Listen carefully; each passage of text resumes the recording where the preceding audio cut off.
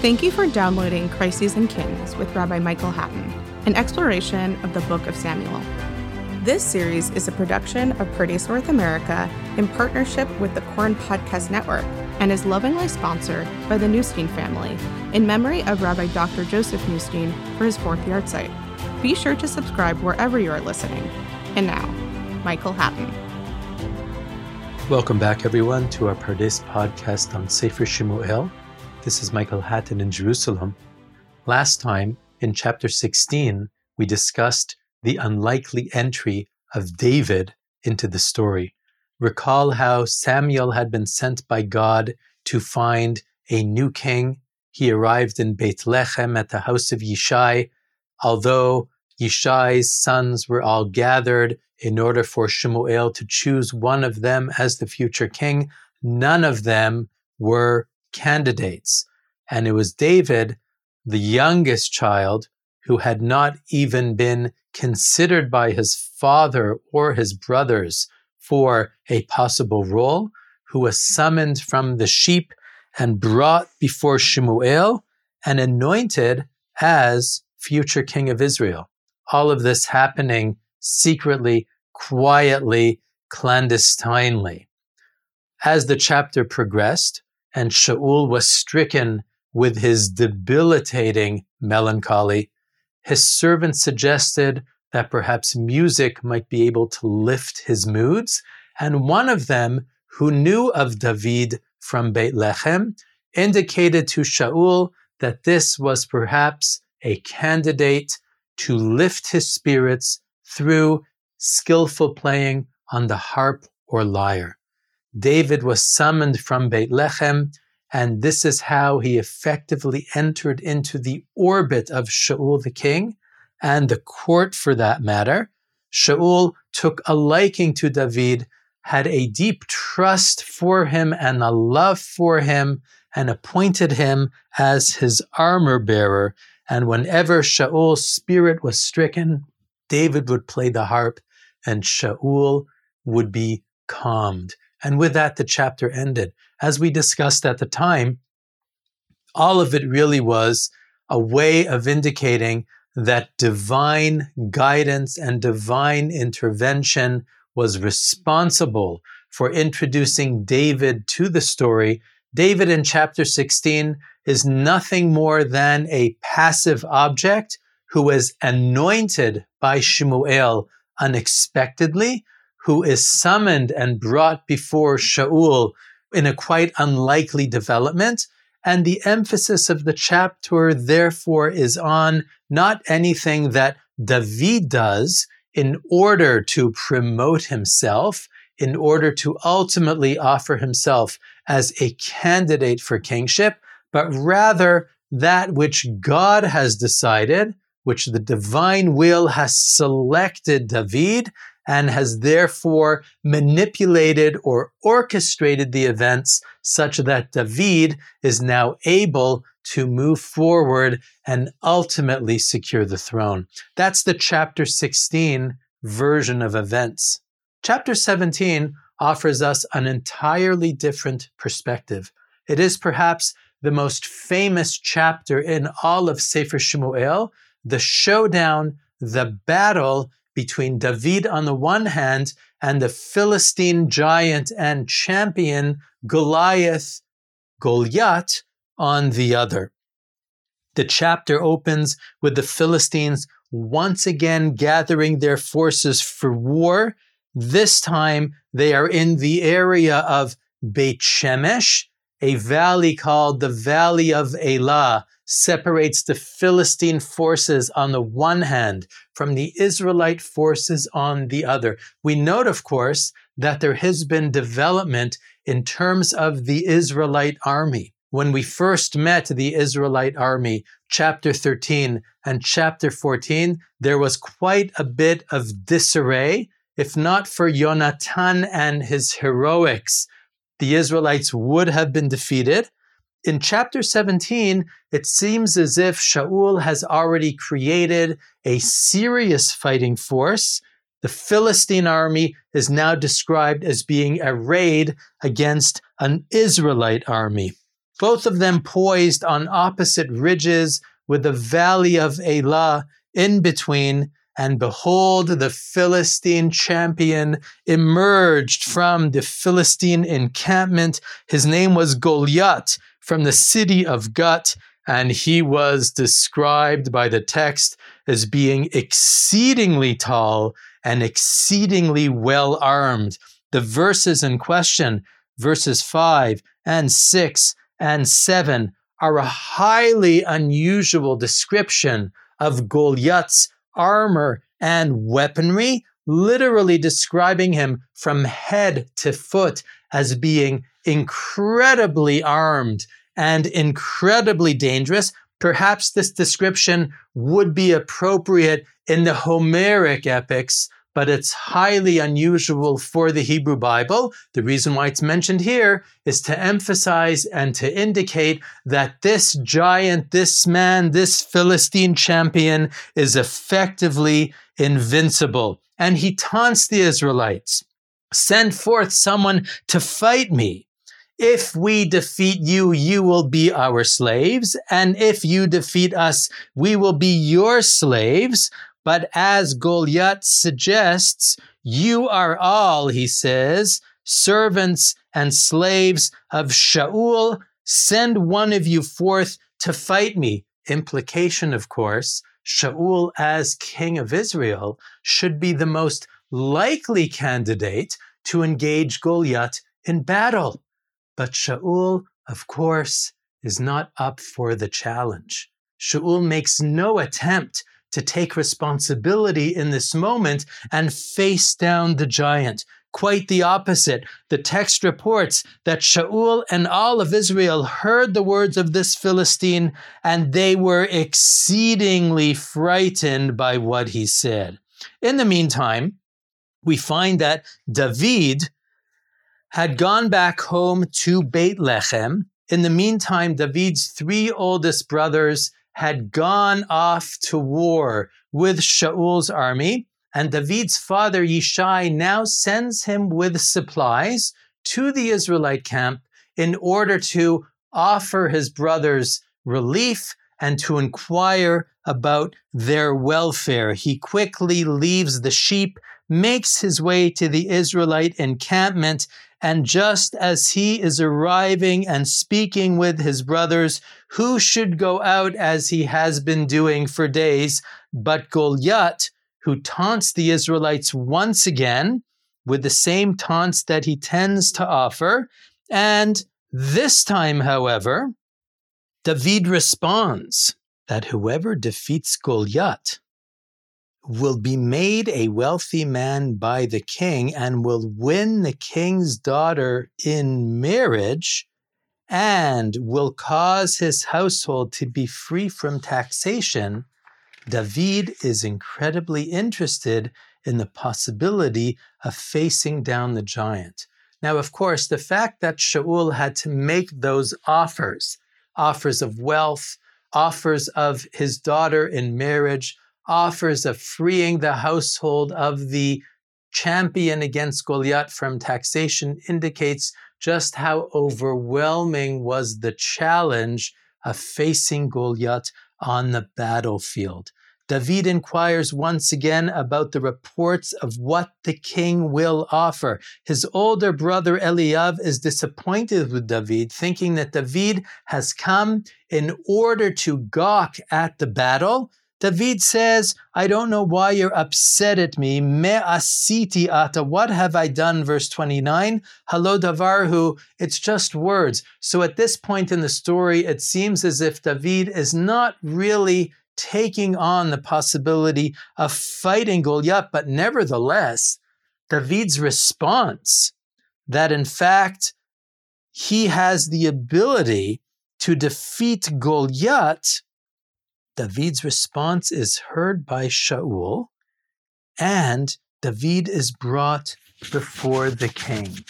By the way, David indicated back in verse number 26, who is this uncircumcised Philistine anyways, that he now curses and humiliates the army of the living God. And this is already David indicating that in his mind, it's not simply the Israelites that are opposing Goliath, but their God as well. And Goliath, therefore, in taunting the Israelites and their God, is an affront not only to the Israelite army, but to the God of Israel. Shaul turns to David. He says, there is no way that you will be able to fight this Philistine. You are just a lad. And he, of course, has been an ish milchama, a man of war, a soldier from his youth. There is no way you can possibly defeat him.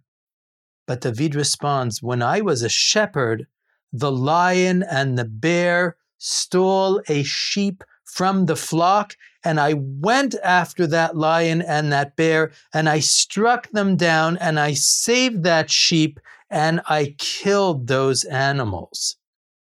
I killed the lion and the bear, says David, and this uncircumcised Philistine will be like one of them because he has cursed the army of the living God. So Shaul obviously expresses skepticism about David's ability to kill Goliath, and David's response is adamant. I put my trust in the God of Israel, the very God that allowed me to prevail against the lion and the bear will allow me to defeat the Philistine. This is all, of course, very, very striking, because Shaul, at this point in the story, has retreated, as it were, into his shell of passivity. He doesn't express any sort of trust or faith in God. He's certainly not willing to engage Goliath on the battlefield. And here is this little upstart called David, who really knows nothing about organized warfare, offering himself as a candidate to defeat the giant. Shaul says, "Go, may God be with you." And in one of the most unforgettable scenes from the chapter, Shaul dresses David in his own armor. He places the bronze helmet on his head, and he places the coat of mail upon him, and David puts on the sword over his uniform. But the text reports that he was unable to walk with the armor because he simply wasn't used to it, and he removes it, leaving himself entirely defenseless. The rabbis have a fascinating midrash. The text reports in verse number 38 that Shaul dressed David in his armor, vayalbesh Shaul et David madav. Madav, the word for uniform in modern Hebrew, or the armor of the soldier in ancient Hebrew, has to do with midah, which means measurement. And the rabbis say, of course, Shaul, as the king of Israel, had armor which was made to measure. But miraculously, when he put it on David, it fit him perfectly. And of course, that's a rabbinic way of saying that something is happening here.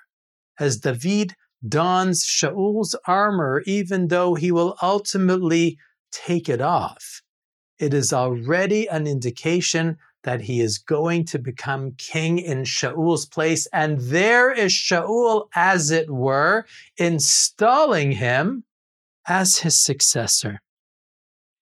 David instead takes his shepherd's staff and 5 smooth stones, which he retrieves from the stream bed. He places them in his yalkut, in his pack, his shepherd's pack, with his slingshot, and he now approaches the Philistine. When Goliath sees him with his shield bearer in front of him, again covered head to toe in this invincible armor, he looks at David he disgraces him and humiliates him because David, of course, doesn't look like a warrior at all. Goliath says to David, "Come close. I plan to slay you and to feed your flesh to the birds of the sky and to the beasts of the field." David now responds with one of the most unforgettable lines in the Hebrew Bible, verse number 45, "Ata ba elai becherev uvechanit uvechidon." You come against me with the sword and the spear and the javelin, and I come with the name of the God of hosts, the God of the hosts of Israel, whom you have disgraced. This day, says David, God will turn you over to my hands, and I will strike you down, and I will remove your head from upon you.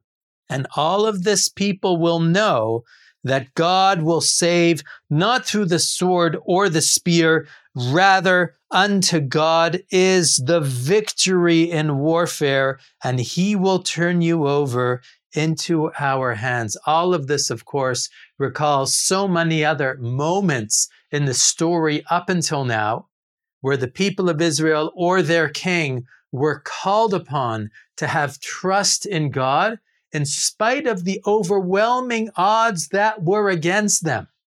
The other person in the story that speaks the kind of language that David speaks was, of course, Jonathan in chapter 14, when he heroically attacked the Philistine encampment with his servant boy and used very, very similar language, although, of course, not quite as eloquently as David. As Jonathan put it, for God, there is no difference whether one is many or few. God will give victory. And David, of course, is a much more expanded and eloquent version of that idea. The Philistine approaches. David runs to meet him. He puts a stone in his slingshot. He flings a single stone. Recall, of course, that he had brought 5 stones to the battle. He doesn't need the other 4. The very first stone that he flings strikes Goliath in the forehead, presumably the one little point in his armor where there was a space somewhere between the helmet and his forehead. The aim is impeccable. The strike is precise.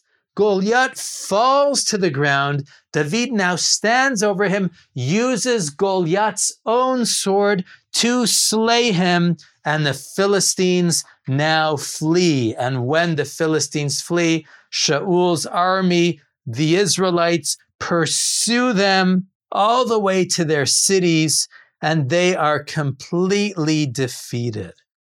It is an overwhelming and completely unexpected victory. Now, of course, if we contrast David in this chapter versus chapter 16, it is a completely different perspective. If chapter 16 was about David, who is the passive object of divine intervention and guidance, this chapter is about David, who is the active subject, who earns his chance at the throne through his own enthusiasm and his own initiative. David is the one who presents himself as ready to fight Goliath. David is the one who goes out to meet him on the battlefield in spite of the fact that it is completely uneven insofar as the experience and the weaponry that is available. David is the one who calls out the name of God as his source of strength and victory, and then single-handedly overcomes the giant with a slingshot that doesn't miss the mark.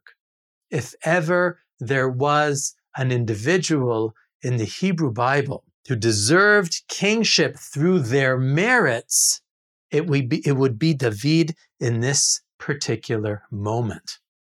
So we might say we have two versions, as it were, of David's election or David's preparations for election to kingship. Chapter 16 speaks about God guiding the events. Chapter 17 speaks about David taking the initiative. Which one is correct? Obviously, they are both correct. We need both of these moments, both of these stories, in order to create a fuller picture of what it means to be chosen by God. To be chosen by God, on the one hand, means that God's will is unfathomable. He will choose whom he will choose. On the other hand, to be chosen by God means to take the initiative, to step forward, and to do what has to be done, all the while trusting in God as the source of one's success. And David, who now enters the story as the ultimate and ideal king in ancient Israel, although he is far from the throne at this point, but these are the stories that introduce him as being the one who will one day be the ideal king of Israel. It's in this particular moment that the Tanakh chooses to give us, as it were, the fullest possible perspective on what it means to be chosen by God. To be chosen by God means that God has a plan. To be chosen by God also means that the human being who is selected embraces that destiny and takes on that mission and shows initiative at the critical moment. The chapter concludes in an unsettling fashion. The end of the chapter reports that when Shaul saw David going out to fight the Philistine, he said to Avner, his chief of staff, "Whose son is this lad, Avner?" Avner said, "By your life, king, I do not know." The king said, "Find out whose son this lad is." When David returned from striking down the Philistine, Avner brought him before the king, with Goliath's head in his hand. Shaul turned to him and said, "Whose son are you, lad?" David responded, "I am the son of your servant Yishai from Beit Lechem." This is, of course, a very, very difficult moment. How is it possible that Shaul does not know who David is, in spite of the fact that chapter 16 reported to us that David played the harp or the lyre before Shaul, and Shaul loved him very much and made him into his armor bearer? This is a question that commentaries, ancient and modern, have struggled with. Some of them have suggested that as king, Shaul doesn't know everybody in the court, even though he may have had a liking for David's harp playing. Others say that perhaps part of Shaul's mental condition is that he suffers from memory loss. Rashi and the rabbis, the ancient rabbis, understood somewhat more profoundly that when Shaul asks the question, "Who is this lad?" or "Whose son is this lad?" he is not asking a question of identity. He knows who David is. The question is deeper than that. What Shaul is really asking himself, as it were, is this the lad, the man that will one day dethrone me and succeed me as king? And that's, of course, a different kind of question entirely. We will have to see how the events play themselves out next time. Thank you again for listening to Crises and Kings with Rabbi Michael Hatton, a production of Pardes North America in partnership with the Koren Podcast Network. If you liked what you just heard, please give a 5-star review wherever you download your podcasts. And don't forget to subscribe so you never miss an episode. Thanks for listening.